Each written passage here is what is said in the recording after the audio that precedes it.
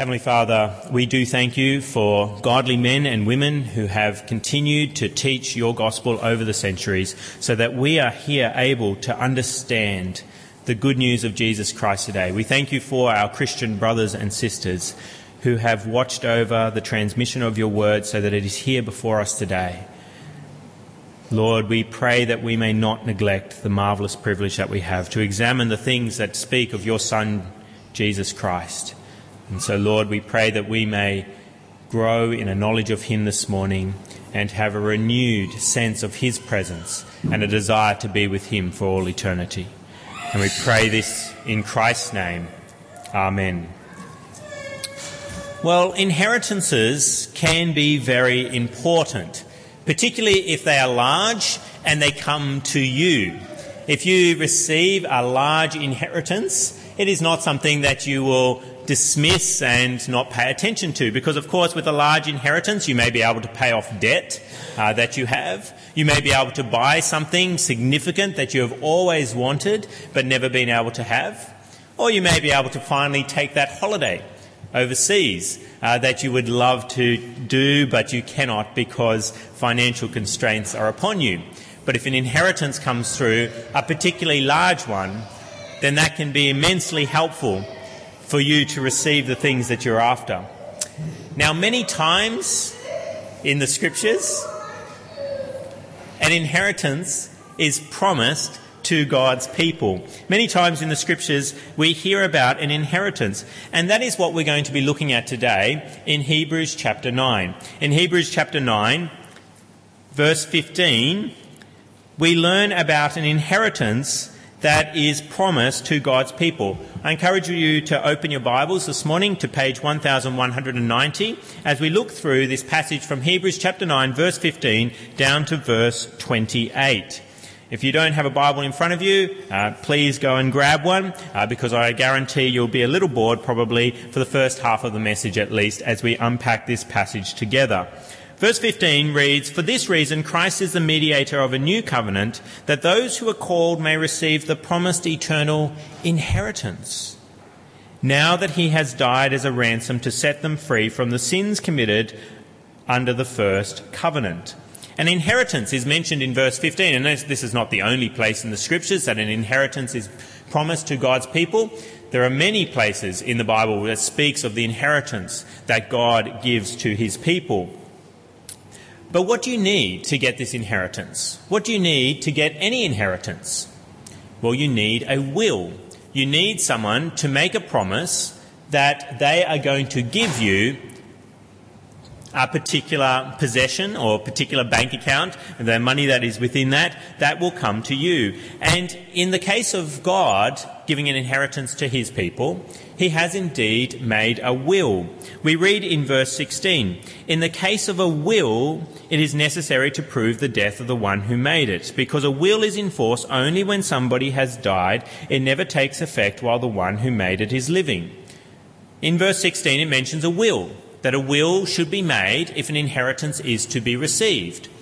And God does indeed make wills. And he has made one will in particular, which is the one that we call the New Covenant. The New Covenant with Christ as mediator. And that is mentioned for us in verse 15. We've been looking at it in other parts of Hebrews, but it's mentioned there again in verse 15. It says, "For this reason, Christ is the mediator of a new covenant," or you could say a new will, a new testament, a new will that promises an inheritance to God's people.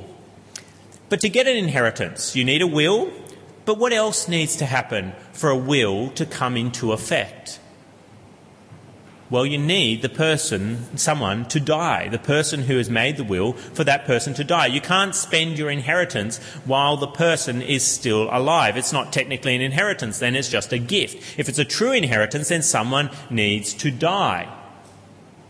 And that is what verse 16 and 17 say to us. In the case of a will, it is necessary to prove the death of the one who made it, because a will is in force only when somebody has died. It never takes effect while the one who made it is living. And so if an inheritance is to come, then a will must be made, and the person who makes the will must die.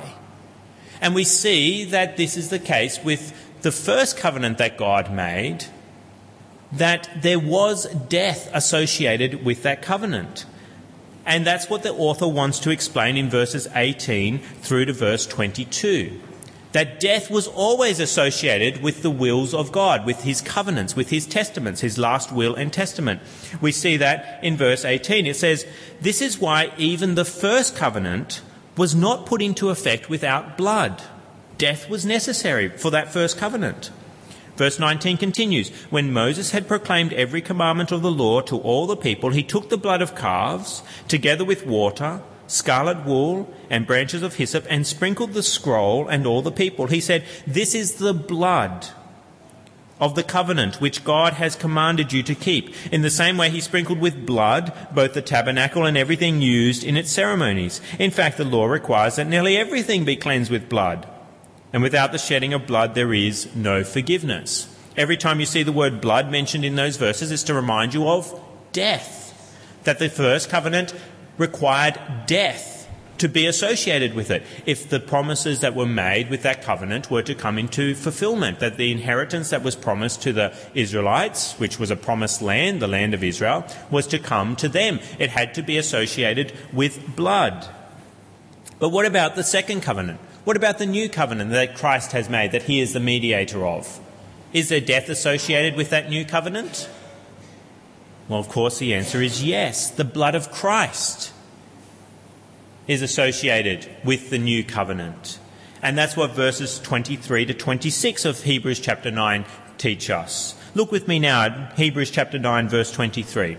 It says, "It was necessary then for the copies of the heavenly things to be purified with these sacrifices, but the heavenly things themselves with better sacrifices than these. For Christ did not enter a man-made sanctuary that was only a copy of the true one. He entered heaven itself, now to appear for us in God's presence. Nor did he enter heaven to offer himself again and again the way the high priest enters the most holy place every year with blood that is not his own. Then Christ would have had to suffer many times since the creation of the world. But now he has appeared once for all at the end of the ages to do away with sin by the sacrifice of himself." Christ has entered a different tabernacle. He's made a different covenant, the new covenant. And is death associated with it? Yes. But it's better blood. What is the blood? The blood of Jesus Christ. Christ has died. And so then the inheritance is available to the people of God because a death has come and the will is now in force. The covenant has a foundation, the blood of Christ. And so therefore we have to understand that the death of Jesus Christ is of supreme importance if you are to have an inheritance. In verse 16 it said, "In the case of a will, it is necessary to prove the death of the one who made it, because a will is in force only when somebody has died. It never takes effect while the one who made it is living." We have to prove the death of Christ if we are to have that inheritance. Imagine that you have a great aunt. Maybe she's very distant, you've never really met her. She's very, very wealthy. She dies. You get a letter in the mail. You now have, let's say, $10 million to your name. Marvellous. The money gets transferred to your account.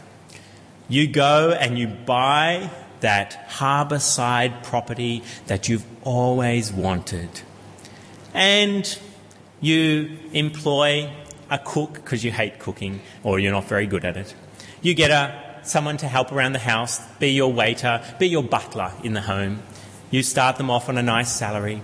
You're really enjoying that place. Your cook has made you a lovely lunch. You're sitting out there. It's a lovely summer's day. And you're sitting there on your harbourside property, enjoying it as your waiter brings out yet another drink for you to have in the summer sun. And then the doorbell rings.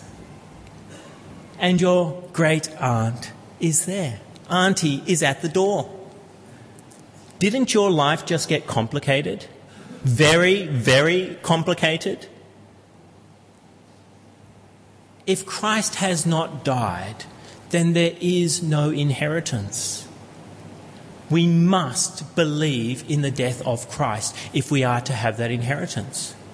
If you claim to be a Christian and you deny the death of Christ, then you aren't a Christian and you have no inheritance to come to you. If Christ has not died, as the Muslims claim, then we're all in very big trouble because the inheritance is not available. We as Christians must believe in the death of Christ. And we must also make that known to those who we wish to share in the inheritance with us. We cannot, in our evangelism to people, ignore the blood and the death of Jesus Christ. And let them know about Jesus as this wonderful teacher. Show them the Sermon on the Mount is what people love to say, that non-Christians say, oh, the Sermon on the Mount is such a marvellous teaching that you see from Jesus. I often wonder if they've actually read it, because some things in the Sermon on the Mount are not particularly appetising. But they will say that Jesus is a great teacher. And you may be tempted in your evangelism to say, Jesus is this wonderful person. If you look at him in the Gospels, his care and his compassion and it's so wonderful. But you don't want to mention the death of Jesus, because the crucifixion, it just gets into all kinds of icky areas, and to prove that Christ died, it's troublesome. As Christians, we cannot ignore the death of Christ. And if we're to make the gospel in all its fullness known to unbelievers, then we must affirm that Jesus did indeed die. But is Christ's death sufficient to bring his will into effect? Does it indeed bring an inheritance? Well, that's what the author wants to remind us of in verses 25 and 26. It says in verse 25 and 26, "Nor did he enter heaven to offer himself again and again, the way the high priest enters the most holy place every year with blood that is not his own. Then Christ would have had to suffer many times since the creation of the world. But now he's appeared once for all at the end of the ages to do away with sin by the sacrifice of himself." What is the author saying here in verses 25 and 26? He's saying Christ's death is sufficient. It's not as though Jesus has to keep on dying. He doesn't die again and again like the bulls and the goats. You had to have one after another. They continued to be sacrificed over the centuries. But Christ's death is sufficient. You don't have to have him die and then one person gets inheritance and then he dies again and then someone else gets inheritance. It doesn't happen that way. The death of a person once is sufficient. Well, Christ's death is sufficient. Imagine that your great auntie, poor great auntie, she dies again and you get $1 million. And then you have to dig her up and resuscitate her, and then she dies again and you get another $1 million. And you keep doing that until all 10 millions, maybe 10 times you have to do it. Get $1 million each time. It's ridiculous. If the person dies, you get the inheritance. And that is what the author is saying to us here, that Christ's death is sufficient, as we see from human death. Verse 27 says, "Just as man is destined to die once," notice the word once, "and after that to face judgment, so Christ was sacrificed once to take away the sins of many people, and he will appear a second time, not to bear sin, but to bring salvation to those who are waiting for him." Just as man is destined to die once, so Christ was sacrificed once. His death is sufficient to bring the will into effect and to bring the inheritance to his people. It's actually interesting, the word once is used in reference to Christ's death 4 times in that passage. 3 times, I should say. Verse 15, 4. Got to look at my notes here. 4 times from memory. Once, again and again. He uses, particularly in verses 26 and 27 and 28, the word once there to emphasise that Christ's death is sufficient. And so we must remember that Christ's death is sufficient for the inheritance to come through, because it does indeed make the will into effect. It brings the will into effect. Now, what is the inheritance that God gives? I've spoken about the will, I've spoken about the death of Christ. I now want to focus on what is the inheritance that we receive. Well, the passage reminds us that it's about debt forgiven, sins forgiven. 3 times in the passage, verse 15, verse 26, verse 28, speak about the way that sin is paid for by the death of Christ. Think about it. You owe this time $10 million to Great Auntie. Great Auntie is coming to collect. Auntie dies. What happens to that debt? Well, maybe someone will chase you from the estate, but it gets a lot easier if you owe something to someone and then they pass away. Maybe it's not something that's written in writing, it was just an agreement between the two of you. It goes with that person. How many complications in history have disappeared once someone actually died? What happens when Christ dies? The debt is cleared. The debt is paid for. He doesn't come after you anymore. The wrath of God for your sin is not against you anymore. It has been paid for in the death of Christ. You have died to sin in the death of Christ by your trust in him. And so the part of your inheritance is debt is forgiven. But the wonderful thing is your inheritance from God also includes blessing. It includes an eternal rest that is promised to us in Hebrews chapter 4. Hebrews chapter 4 is a passage that speaks again and again of the rest that we look forward to. And of course the rest of the scriptures tell us much about that rest, how wonderful it will be to be in heaven, the paradise that is to come. And so the inheritance is a marvellous inheritance that comes into effect by the death of Christ as his will, his last will and testament, comes into effect. Now, you may be saying, I don't need that inheritance. I'm fine, thank you very much. But you must remember then, if you don't have the inheritance of God, then your debt is not removed. And one day the debtor will come knocking. And that is God himself. One day you will die, or the judge of the earth will return, Jesus Christ, and he will call you to account for all your transgressions and punish you accordingly. At the moment it feels like you don't have much of a debt. But the debtor is just getting ready to come and claim. The one who you owe that debt to, God himself, he will come and he will claim one day. You need the inheritance of God. That sin is forgiven. And you also need that inheritance of blessing in the next life. Now, for some of us here, getting an inheritance from a parent may not be that big a deal. You're fairly self-sufficient. And if your parents live, die, it's okay. You'll be able to survive. That's a very blessed state to actually be in. In the past, inheritances were huge matters for children, because that made sure that you had a resting place in the future. The family home, the land, the house that was there. If you did not receive the inheritance when your parents died, you may have been kicked out of that home. Women were particularly vulnerable in the past. Everything was dependent upon when Dad dies, what happens to his possessions, because it will affect me in a huge way in the next. I could have nothing once he passes away. And so where the inheritance went was a huge matter.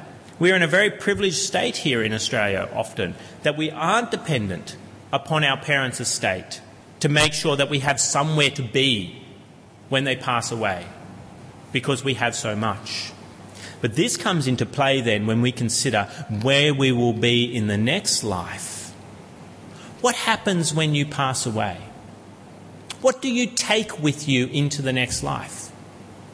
Do you take a bank account? No, you can't take any money with you. Do you take your house, your land? No, you can't take that with you. Can you take any of your possessions? I always think it's funny when you hear of someone who's buried with their football card collection in the coffin. You hear of this where they're worth lots and lots of money, and instead of them being sold and the money given to the descendants, they make sure that the collection is there in the coffin, just wasted, buried with the person. How many people have done that in history? You think of the pharaohs and all the gold and stuff that could have been used for the blessing of the people, is buried with the person. They're trying to take stuff with them. But you can't take anything with you. You can't even take your body with you. You're dependent on the next life for a new body. So what does that mean? That means you need an inheritance in the next life.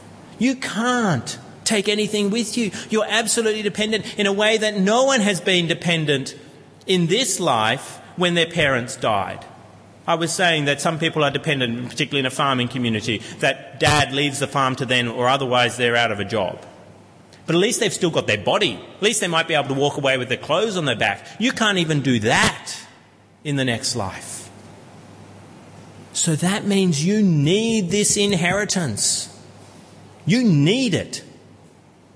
You can't say, thank you very much, but I'll pass. You're going into the next life with nothing but your soul. And so you need the inheritance from the Lord. So you need to come to Jesus Christ. And if you're not a believer, I encourage you to do that now.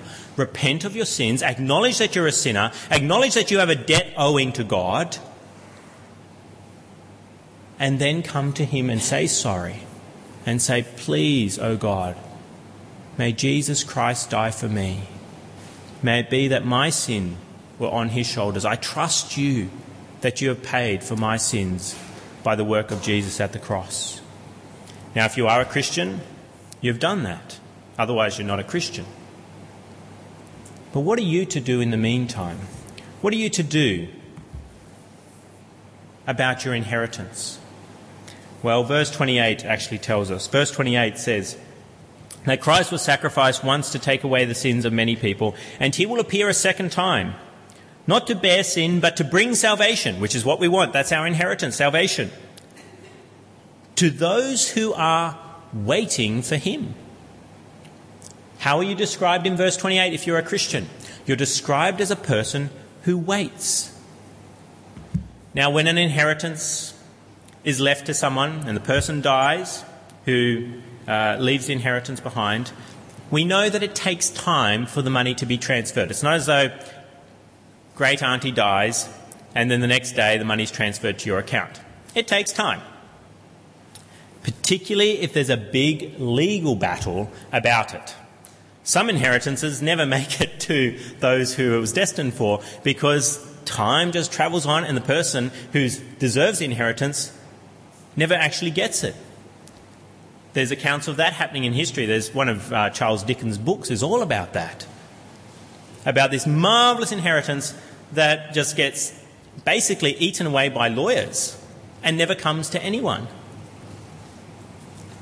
We have to understand with the inheritance of God that there's a big legal battle happening over it. There's a massive legal battle happening. Satan and his demons are on one side. They're fighting to make sure that people don't receive that inheritance. And Christ and his people are on the other. Christ is the lawyer. Verse 24 tells us that Christ is arguing on our behalf. Verse 24 says, "For Christ did not enter a man-made sanctuary that was only a copy of the true one. He entered heaven itself. Now to," what does he do? What does Christ do? "To appear for us in God's presence." Satan appears in God's presence. As we see in the book of Job, he comes into the presence of God and he talks about God's people, like Job, and says slanderous things.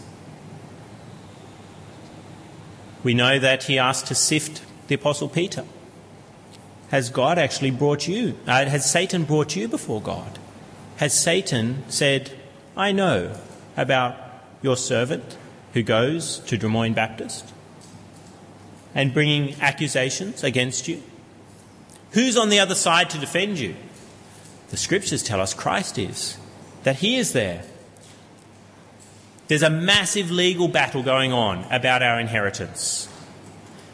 But God's people know a secret about it. We're guaranteed a win in the legal battle. Why? Because the requirements of the law have actually been met in Christ's death. There is nothing to pay for our sin because Christ has paid it all. The opposition just doesn't understand that or doesn't want to know about that. I don't understand much about Satan? But he obviously is blind in some ways, because who would oppose God if you really knew who God was? So what do you need to do? Well, you need to do what verse 28 says. That means wait. You have an excellent lawyer arguing on your behalf. An excellent lawyer arguing on your behalf. He appears before God and makes a case for you based on his fulfillment of the law, which means you can't do anything to add to his defence. He knows what he's doing. You can't pay Christ anything to be your lawyer there, because you don't really have anything to give him. Christ is doing all the arguing with his wisdom, and he's doing it all pro bono for you. He's working there for you. So what do you need to do? You need to be like those people in a courtroom who sit next to their lawyer and they keep silent. And they just sit and they sit and they sit in court. And they let somebody else do all the work. Think of it as a courtroom. Inheritance, Satan on the other side. Inheritance is the matter. Satan is on the other side. You're there in court and Christ is arguing on your behalf. What do? You wait. You wait. And that is what the scriptures tell us to do again and again in the Bible. That God's people are characterized as people who wait on the Lord. Look with me at another passage in the Bible that speaks about this. Page 1199, James chapter 5. James chapter 5.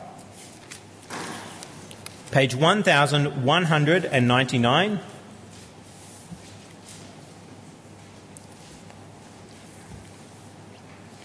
Page 1199, James chapter 5, verse 7. Verse 7 of James chapter 5, it says, "Be patient then, brothers, until the Lord's coming.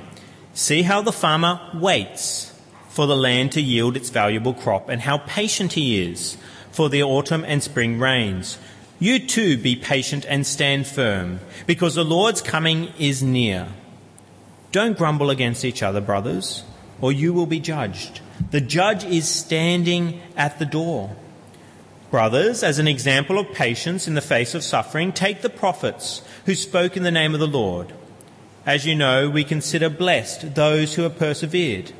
You have heard of Job's perseverance and have seen what the Lord finally brought about. The Lord is full of compassion and mercy." What is James saying there? We have to wait for the salvation to come. And what does that require then? There's a key word that's used there 4 times in this one. I've got this one right. It was 3 times for the once only, 4 times for patience in James. Patience, patience, patience, patience. 4 times mentioned there. Patience is associated with waiting, which means that waiting is difficult, particularly if you're an impatient person.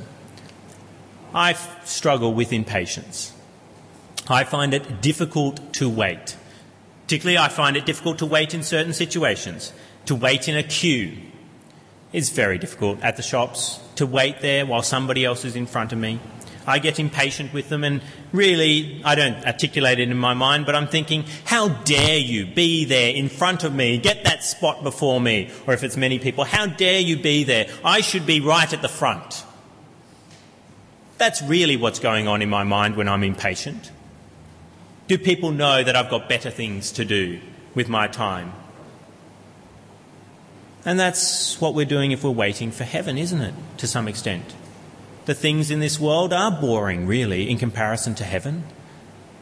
We're standing, going through the motions with many things that are of little value in comparison to the value of the things that we'll experience in heaven. And so we get impatient. We want heaven now. And it's particularly hard to be patient when you're suffering, when you're in pain. That's why it's so interesting that we're called patients when you go to the doctor, isn't it? What do you have to do at the doctor's surgery? Often you have to wait. You sit on a chair and you wait. And it's really hard to do because maybe you've got better things to do. But often because you're in pain and you want the problem solved. You don't want to wait for advice about it. You want it done and dusted. or go home and rest.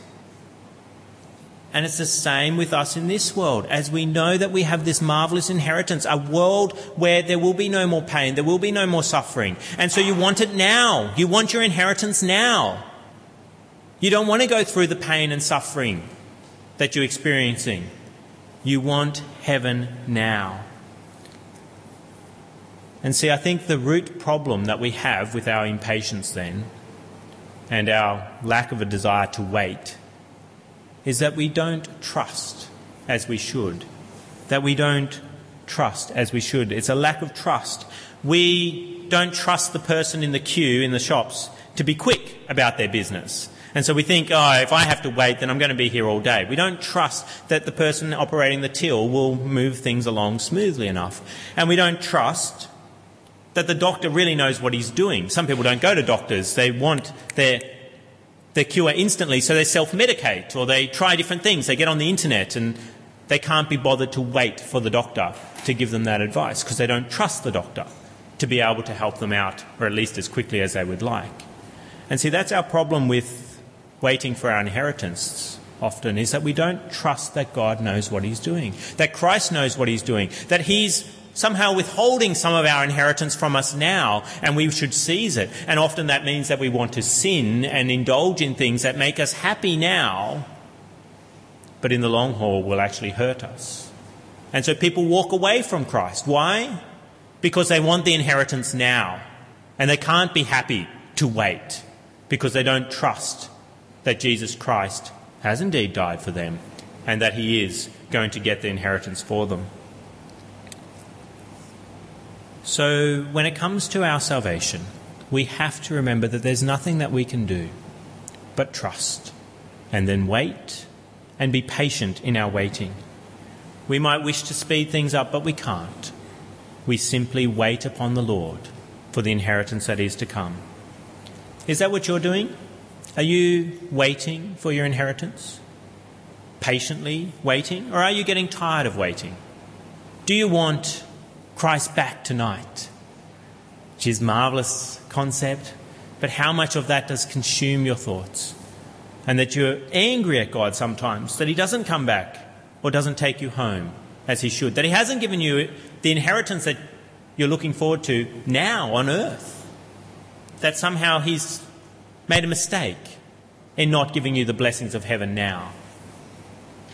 If that is you, you struggle with impatience for heaven, you should pray and ask for prayer from others. Ask for an increased faith. I do believe, but help me overcome my unbelief. Help me to trust in Christ that he knows what he's doing.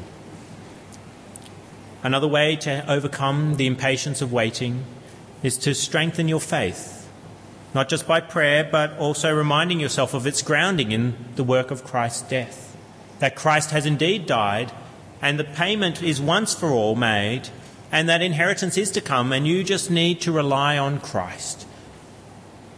Also, when you struggle with impatience for something that is good, sometimes it's good to meditate upon how marvellous it will be when you finally get it. Think about heaven and that it's worth waiting for. That you shouldn't leave Christ for temporary pleasures here. That it's going to be worth the wait. No more pain, no more suffering, no more sin, to see Jesus Christ himself.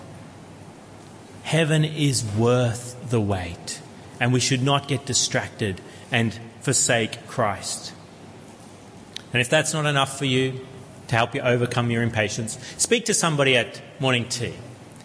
Ask them, are you impatient for heaven? And how do you resolve that? How do you wait upon the Lord contentedly as you look forward to inheritance?